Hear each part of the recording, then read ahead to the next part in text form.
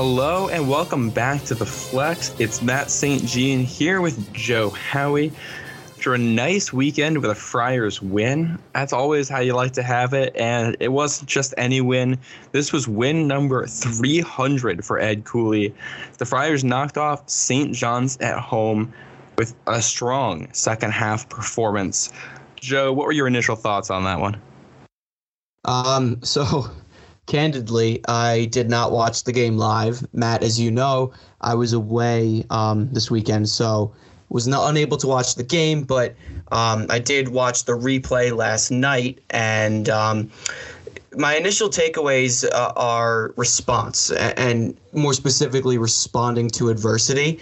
I think, coming off of a 32-point beatdown on the road at Marquette, the team responded well. And even in this overarching response of a win, we responded to a poor first half with a powerful second half. So there's the major response of responding to a loss with a win, and then responding to a lackluster first half with a powerful and dominating second half. Yeah, and that's what the doctor ordered for this Friars team. It's what they needed. They were able to figure it out, and it all went through the main man, Nate Watson himself, getting on the Big East honor roll. 22 points, 4 of 5 from the free throw line, gets the double-double with 11 rebounds. So really big game for him, and that's kind of what we expected heading into this one too, with just how St. John's lines up. Yeah, Matt, I re-listened to our pregame podcast before rewatching the game yesterday, and we both said, Watson is due. He had been underperforming a little bit, and to no one's fault, like it's not his fault, but he was due, and you kind of knew that going into this one he was going to try and kick St. John's ass, and he did just that. 22 points, 11 boards. He was the man of the game. He owned the second half, was hitting everything with ease, and had a couple of emphatic dunks. John Fanta on the call called that one putback the exclamation point on the game, or the dagger. I forget how he referred to it, but that'll get you out of your seat in a hurry, one like that. Yes, exactly. But at the end of the day, he was the player of the game. He's the man that willed us to this victory. But we say that, but it was also a well-rounded performance. You can't discredit Mania, Durham, Horkler, or Bynum either. Yeah, a lot of these guys stepped up. I think Bynum, once again, he's really come into his own.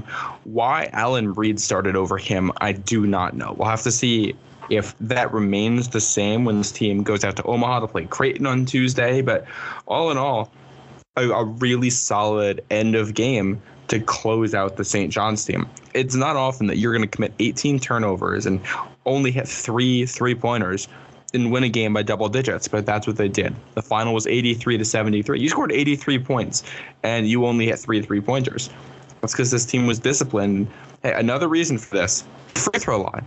Is this the best shooting free throw team that Ed Cooley's had? We say this, and I don't want to jinx anything here. You got to knock on wood because the broadcasters jinx. It's real. It's a real thing.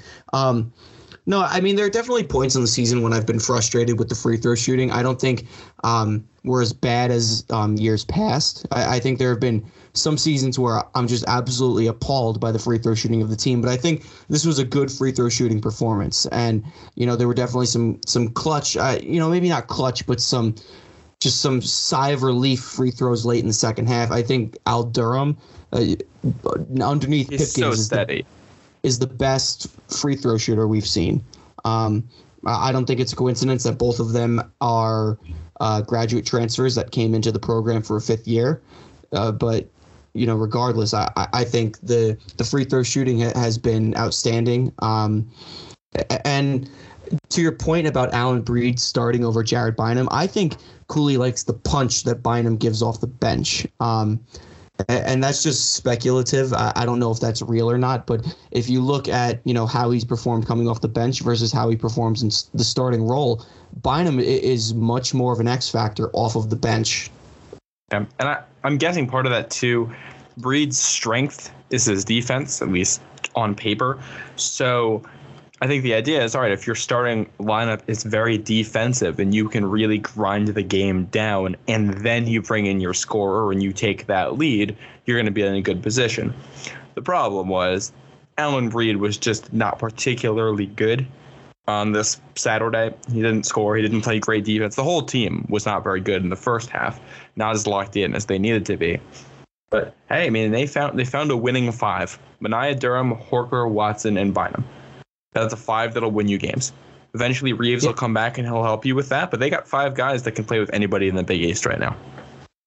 Yeah, and I think this was the national narrative going into the season, too, is Providence's top six, and we'll include Reeves in this even though he's injured. Providence's top six are a tough out. And then even if you go beyond the tough six, you have a tough Ed Croswell coming off the bench. You have a defensive-savvy Alan Breed, and then even like Bryson Goodine, who hasn't seen the court a ton this season, but when he is on the court, he's giving like meaningful minutes, defensive energy, hitting all those three-pointers against Northwestern. This is a Providence team that is as talented as it is deep. You've got guys that can fill the roles, but if it comes down to it, Ed Cooley's going to go with the top five guys, which is exactly what happened. All five of the guys we just mentioned, Watson, Mania, Durham, Horkler, Bynum, played 30-plus minutes. So I think that just tells you – oh, no, I'm sorry, Watson only played 28 minutes. But I digress. A two-minute difference. So I think that just goes to show you the stability and the confidence that Cooley has in these top guys. And it's also no coincidence that four of the five are seniors. They're guys who have been through the system, who have been through the ringer. Yeah, and Bynum's a guy with a ton of experience, too. He's a junior. This is his third year in Providence. This is his fourth year in college basketball. So he's an academic senior. So, yeah, I mean, these are all guys with a ton of experience. And, again, we talk about free throws. That's an area where it pays off. Durham, 6 for 6 from the stripe. Horkler, 4 for 4 at the stripe. Bynum, 8 for 9 at the stripe. This team hit 26 free throws. That's incredible. That's awesome. It's a big way to play it. And it also leads into, I think, one of the storylines from the St. John's side of things after this one, which, quite frankly, I did not agree with.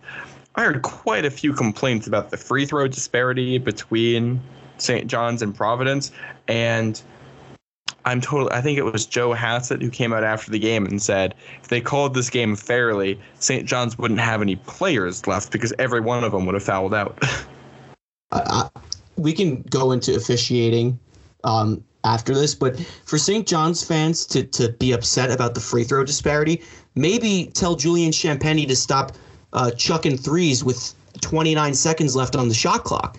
If you're upset about free throw disparity, take that up with Mike Anderson and tell him to feed the ball into the paint more. That's just a different style of play. You can talk all about the officiating that you want. You're going to draw more free throws when you play in the paint, when it's closer to other bodies, when it's physical, when it's banging around on the glass. That's how you draw free throws. Julian Champagny dribbling across half court and chucking up a deep three early in the shot clock does not get you free throw attempts. I don't care what you say about the officiating. That's just stylistic. Yeah, and it was only a 4-foul difference between these two teams. It was not monumental. It's exactly what you said. The Friars got the ball in the paint. They would drive with their guards. They get the ball down to Watson, and that's where they get the fouls. And also, they hit the front end of their one-on-ones. That helps you. You get more looks that way. So, no wonder there's a 13 free throw disparity between these two teams. And I agree. It could have easily been more. Obviously, the officiating was atrocious. I don't think the officiating was biased. I think it was just plain bad. It was just objectively awful across both teams. Yeah, that was I'm not one of those guys. I try not to complain about officiating too much. At least I try not to blame results of games on it. And I don't think the result of this game was determined by it. But everybody from both sides was calling at the refs because they were just doing stuff that made you go, what? I mean, they drew out the end of this game, too, with reviews after reviews after reviews. They'd get the call wrong once, twice, and then a third time on the review. Like, it was just wild to watch. Also, not to mention, even on a play that benefited St. John's, it was late in the second half. Posh Alexander is driving to the cup. Bynum takes the charge. They call a block on Bynum, and then they count the bucket, and Posh goes to the line. Like, there's all this nonsense. It's probably like a 4-minute span for what should have taken 20 seconds. And even Mike Anderson is shaking his head. He's got his hand over his eyes. He's like, I don't know what's going on here. And the call benefited St. John's. I think that sequence in and of itself is just symbolic representation of the poor officiating. Like, the call benefits you. You get the bucket and you get the free throw. And he's still upset about the call. And they're going back and forth to the monitor. There's no communication. Yeah. Right. Yeah, there was – oh, my goodness. There was the sequence where the ball went out of bounds. And I don't know who it went out off of because they didn't give us a replay on it. But the Friars – it looks like the Friars just threw it out of bounds for no reason. But the way it happened, it would clearly indicate a deflection. And every single Providence player immediately turned around and motioned to the ref saying it was a deflection. Ed Cooley was calling to the ref saying it's a deflection. Ref grabs the ball, St. John ball, and they just start playing. Nobody goes over to Ed Cooley to explain what happened. Nobody goes over to talk to him. The refs don't even conference. They just keep playing. You're there to manage the game. If you have an entire team that is questioning a call, you have to at least speak to the coach about it and give a one sentence explanation. That's the bare minimum you can do there. And it's bad too when the commentators, who typically, as a rule of thumb, don't talk about poor officiating, are talking about poor officiating. I think the color guy was Vin Parisi, and I really like him. He's very level-headed, he's unbiased, and I think the same can be said about John Fanta when he's the play-by-play guy. Very unbiased, very enthusiastic. But Vin Parisi was saying, let them play. Not one possession has happened where the whistle hasn't been blown. You are going to prolong what is supposed to be a 2-hour basketball game into the 2.5 to 3 hour mark when you blow the whistle every time someone breathes on another player. Yeah. Yeah, exactly. And it wasn't just, it wasn't, here's the thing, they called ticky-tack fouls, but they didn't just call ticky-tack fouls all game. It wasn't an egregious number of fouls called. It was 40 total. That's high, but it's not anything super crazy. The thing is, you go at one end and have a guy get absolutely destroyed and then call ticky-tack at the other end. And it was both ways. It just seemed like they just kind of blew the whistle when they felt like it and figured out the call after. That's how it felt for most of the game. And with some of them, it seems like they were just mentally flipping the coin. There was one play late in the second half where Al Durham went charging up across half court to break the press, and he looked like a running back, and he lowers his shoulder into Julian Champagny, and they called a block on Julian Champagny. And you're out of control. I was like, Durham looked like he was playing rugby right there. Forget football. He looked like he was a rugby player, and I'm thinking oh boy, if I was a St. John's fan, I would be mad. There was one play where they called a charge on Jared Bynum, and Posh Alexander has a foot in the air, and he took the charge. Just awful. And the official was right there on the sideline watching. Just awful officiating. And you and I, we'll comment on officiating when it's bad, but as a rule of thumb, we never, attribute a loss to officiating, and you don't want to attribute a win to a poor officiating either. But it's definitely noteworthy, the disparity of calls. And if you're going to complain about the refs, this is the time to do it. And the game ended up being a 10-point game, and you won. We're in a position where we can complain about the refs, and nobody's going to say, oh, you're a sore loser or whatever. And nobody's going to say, oh, it's because of the outcome of the game. No, this is just bad officiating. This is and it's not just the Big East. There's officiating issues across all levels of sports right now.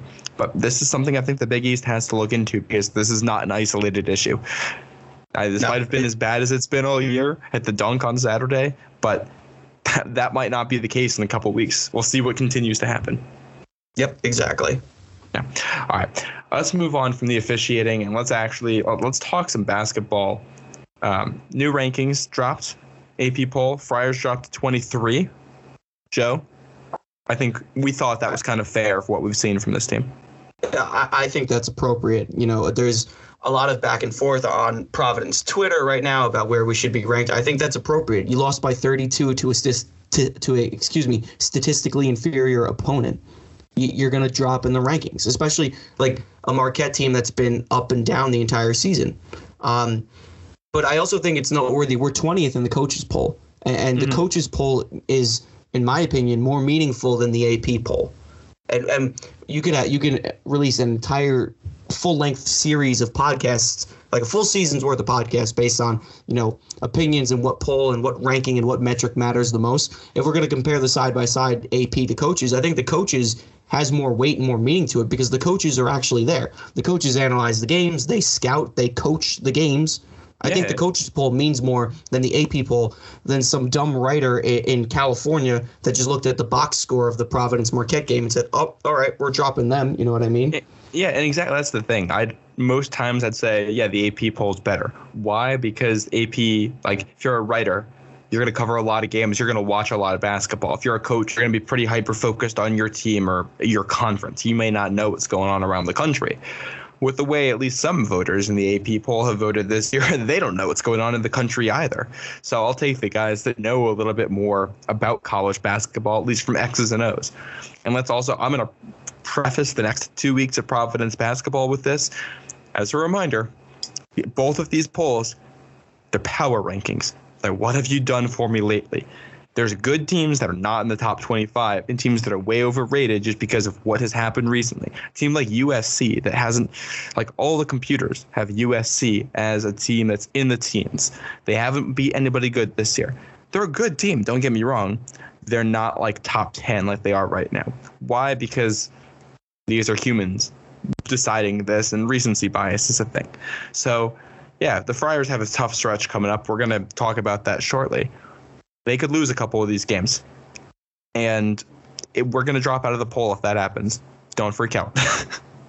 Don't freak out if we drop out of the polls. They're power rankings. Let's see what happens in February and March. Yep, exactly. And as it pertains, while we're on the topic of national media attention and polls and where Providence stands and what's not, I want to throw another note out there to No Escalators, to Jeff Goodman, the national media, Seton Hall fans, UConn fans, Wisconsin fans. Providence played another game without AJ Reeves, and they won.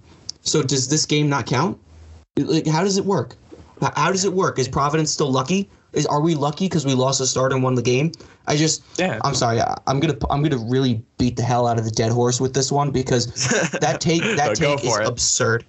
This take is absolutely absurd. That if you're missing a player, that the loss shouldn't count, or that the opposing victory should not count. Like, teams have to play and deal with adversity across the country. Providence is not the only team that has played teams without players. Providence is not the only team missing a key player.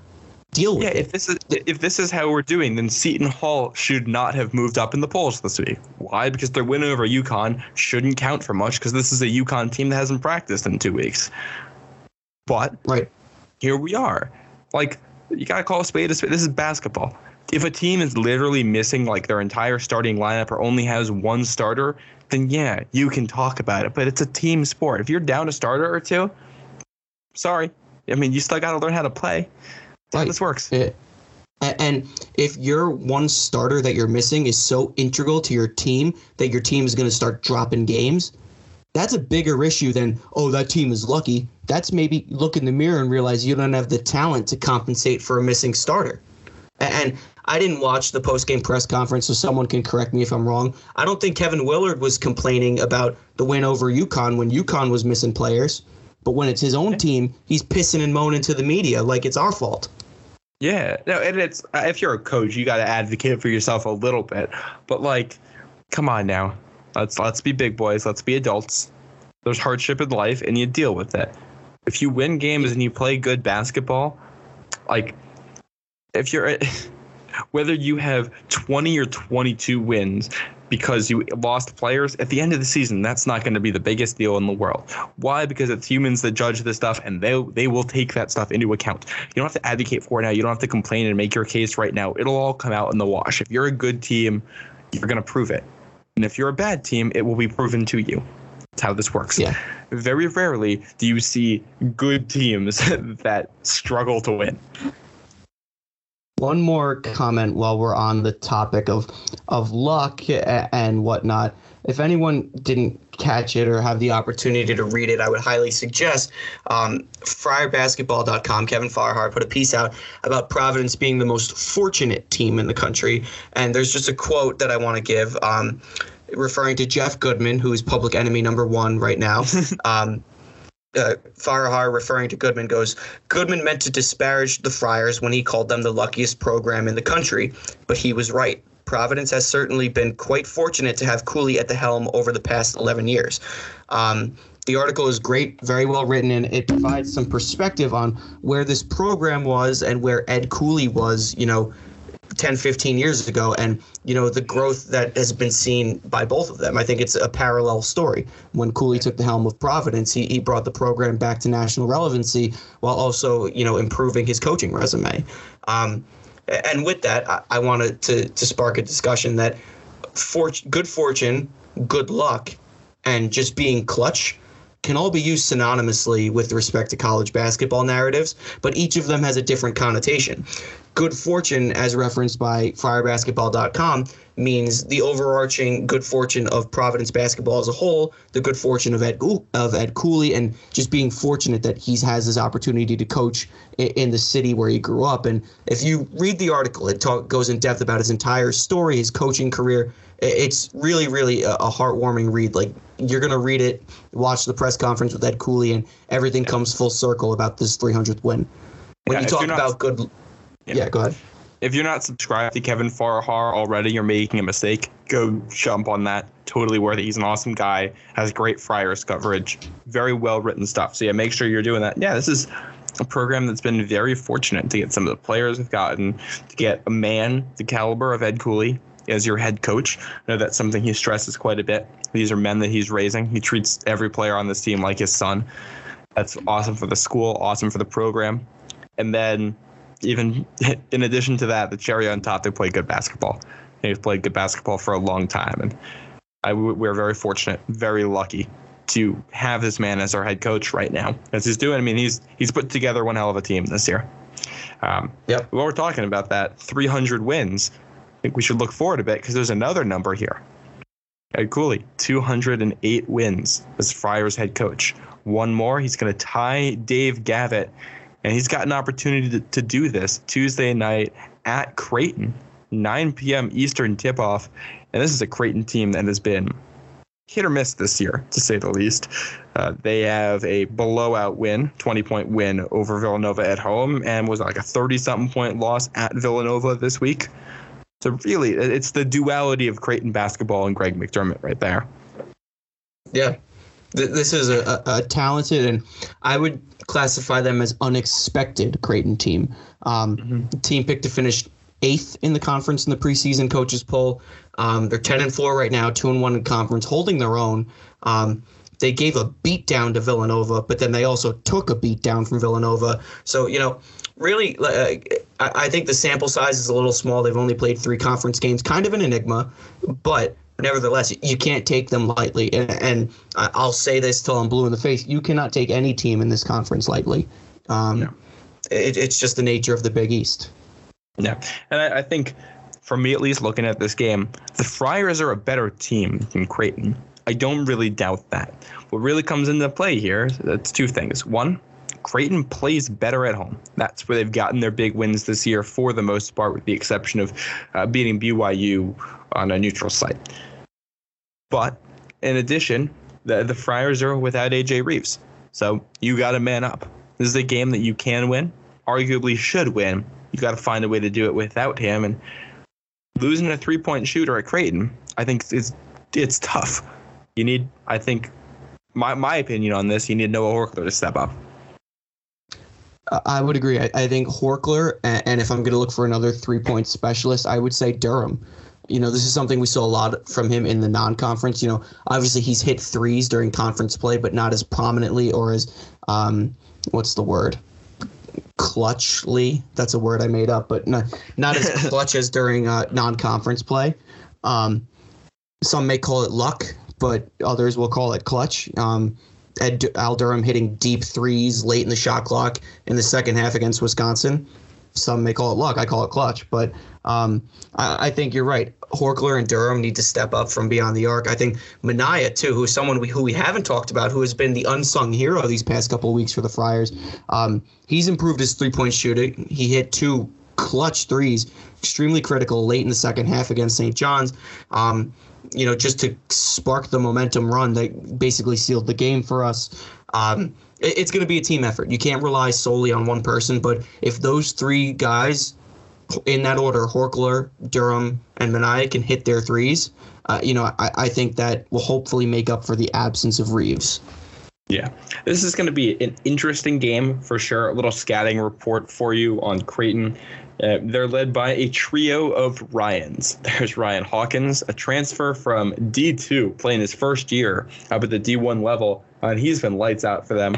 Averages over 13 points a game. He leads them in scoring. He leads them in rebounding, and he can dish the ball too. He can do it all. He's very talented. You mentioned Minaya. I think this is who Minaya is going to go up against. He's a forward, 6'7", 222. That's going to be a matchup to watch, especially when Creighton has the ball. Then Ryan Kalkbrenner, skinny as all hell, 7-footer, 2 inches taller than Nate Watson. Watson has, I don't know, about 40 pounds on him. But he scores, and he rebounds. He does a lot of things really well. He's not quite in that Zach Freemantle mold, but he is that skinnier big who plays tougher and plays with a lot of skill. So Nate Watson can bully through him, and I'm not worried about that. But he can get his blocks. He'll get a fair share despite how small he is. So you're going to have to work through that. And the third Ryan is a freshman, Ryan Nemhard. That last name may sound familiar. His brother played at Florida when the Friars got killed by them at the Barclays Center and then ended up on that Gonzaga team last year. And he's been fantastic. He's a top 100 recruit this year. He's averaging over 12 points a game, and he leads the team in assists. Yeah, Hawkins has been a surprise, especially, coming up from Division II. And I think your point about Minaya is absolutely correct. I think as a general rule of thumb, looking forward at all these Big East games, expect Minaya to guard the team's best player, the team's best scorer, the X factor, et cetera, et cetera. Minaya is our best defensive player. He played a whole ass 40 minutes against St. John's. And in the post-game press conference, Ed Cooley said, I'm going to keep giving this guy minutes until he proves me wrong otherwise. So Minaya is going to get the tough matchups, and he's shown us that he can handle it, and he's shown us that he can handle it and score in double figures. So Minaya is the unsung hero of the past couple of weeks. Expect him to continue his dominance on the defensive end. Ryan Kalkbrenner, he's improved a ton. I think to start out positively, I'll give him credit. He's improved a ton from last season. Last season, he was a starter at some points against some bigger teams and just got his ass handed to him. Couldn't really defend. He's skinny. He's tall, but he's skinny. He'll block like a 5'10" point guard layup, which is fine. It's it's momentum and it looks nice, but when it comes to his one-on-one matchup with Watson, you'll remember the game at Creighton last year. They had to take him out because Watson was torching him. And Watson basically torched Creighton both games last year, specifically in Nebraska at the Chi Center on Dollar Beer Night, which is every night. But yeah, they've changed the name of that arena a handful of times now. Yeah, I don't even know what it's called anymore. But Watson, Creighton is a team that has historically not played big ball. Kalkbrenner's improvement has changed the narrative a little bit, but I'm still expecting Watson to eat. This is a fifth-year big man who owns the size advantage with respect to girth on this guy, and also Kalkbrenner just couldn't keep up last year. He's improved. I think Kalkbrenner's going to get his, but this is a matchup. Watson needs to find a way to win it. I think the veteran experience, that'll really help you out here. The size will help you out here, and he's done it before. I don't think it'll be as much of a disparity between the two as it was last year, but you still gotta beat that one-on-one when you get it. That's gonna be the key for Watson here. The shots are gonna be a little bit more difficult for him than they were against St. John's. You still got to find a way to hit him. That's gonna be it for him. Two other guys for this Creighton team to watch. One, Alex O'Connell. Probably heard that name before. This is his 6th season in college basketball, his 2nd at Creighton. He was 4 years at Duke before this. He's also scoring in double figures for them. He was a top 100 recruit back in the day. He hit that 3, send the game to double overtime at Marquette for them. Very similar to AJ Reeves, that shot. This is like the experienced guy for Creighton. This is their leader on the floor. So that's what to watch for there. And the flip side of it, Arthur Kaluma is a freshman forward, another top 100 guy. They get these recruits. He's from Boston. He's a guy from our neighborhood. He's been another really solid player for them. And they have another freshman, Trey Alexander. They have a freshman who's a redshirt freshman whose name I'm going to butcher if I try to say it.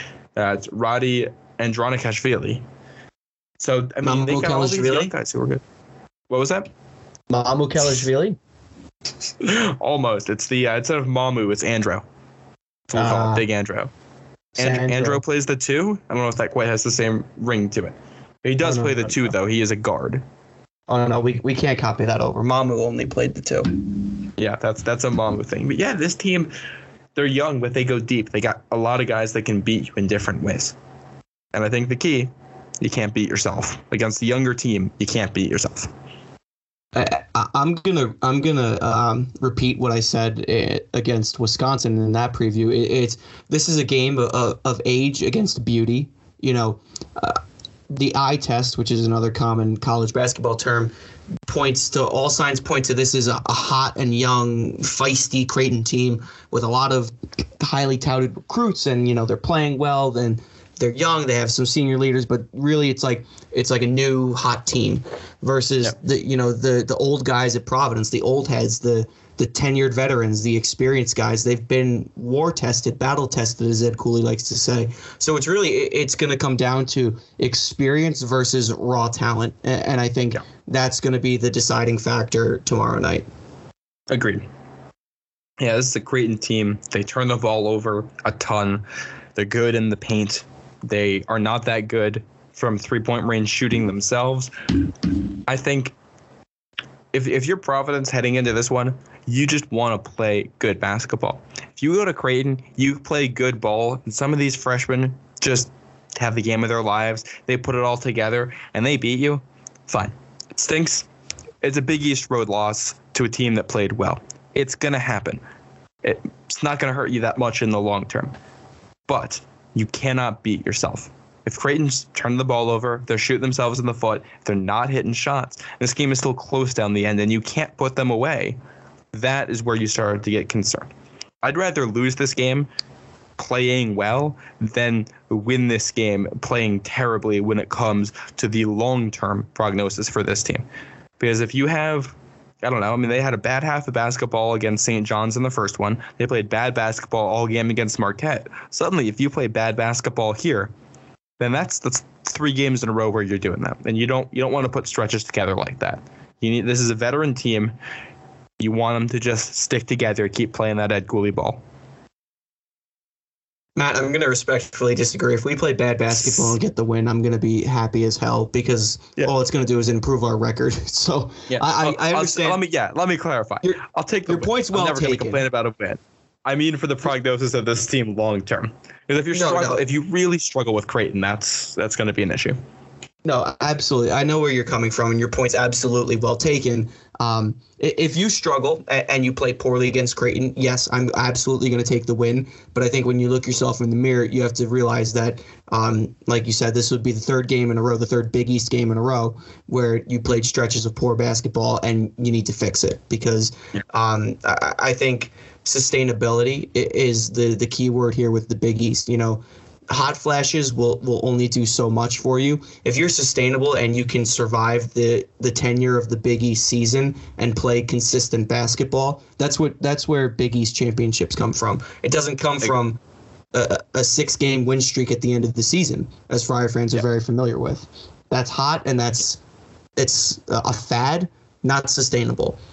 Beating teams that you're supposed to beat by playing your brand of basketball is sustainable. Yes. Yep, that's the way to do it. And you got to do the basics. Villanova lost to this team because they couldn't keep the ball. They didn't turn the ball over, but they got killed by Creighton on the boards. And this is, if you're Providence, the game plan here is pretty simple. Don't turn the ball over. Make sure you don't lose that turnover differential. Really, with how often Creighton turns the ball over, you don't want it to be close. You want to win that handily. The other thing, box out on defense. Don't give Creighton second chance opportunities. If you do that, absolutely. If you do that, no matter what else happens, hello, you're gonna have a chance down the end, and that's really all you can ask for in a road game in the Big East, and that's bare minimum. If you do all that and you're shooting the ball well and you're passing the ball well, then you can easily beat this team by 10, if not 20 points, which you're always going to take a road win at Creighton, no matter what the circumstances are.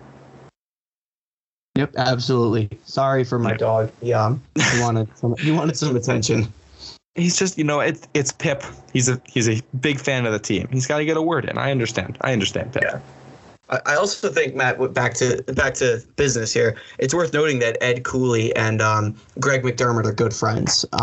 So these games always have an added layer of drama to them just because of that friendship. They're golf buddies. They spend a lot of time in the off season together. I always think it's fun, poking fun like I get you goat, like beat you at your own gym. You know what I mean? Yeah, that's the way to do it. And hey, the other big thing here, if you find a way to go out and win this game, you beat Creighton at Creighton, all right, they come visit you near the end of the season, and I don't know, something weird happens and you drop that game, you already have the win against them. You're playing with house money for that one. If you get the sweep, it's awesome. If you split with, again, this is the moral of the season. Like if the Friars split with everybody, you're going 500 in Big East play. You're in the tournament based on what they did in non-conference play. Yep. So if you get the win now, then you can play with house money later on in the season. And if you're playing with house money, you might lose focus or you might gain focus. You might play with a little bit more energy and excitement because at that point you're playing for fun. You already know you can beat them. You don't have to beat them. There's no pressure. You're beating them because you can. You're asserting your dominance on them. And if that gives you those opportunities late in the year, that's even better. Yep. Yeah. I agree, Matt. Yeah. I think that's going to wrap it up for us in this one. Again, I mean, Ed Cooley with a chance to go tie Dave Gavitt for program wins with 209 at Creighton Tuesday night. This will be on Fox Sports 1. It's the late game. Make sure you got your coffee. You're going to need to stay up late for this one, 9 p.m. Eastern tip. And, yeah, we'll be talking to you after the game. We'll give you a recap, and we'll give you a preview as the Friars take on UConn on Saturday. Looking ahead a little bit, that's the schedule as things look for the next week. So, yeah, make sure you're staying with us right here. Make sure you're following us on Twitter. Subscribe wherever you are listening to this. For Joe Howie, I'm Matt St. Jean. Thank you for listening. Go Friars.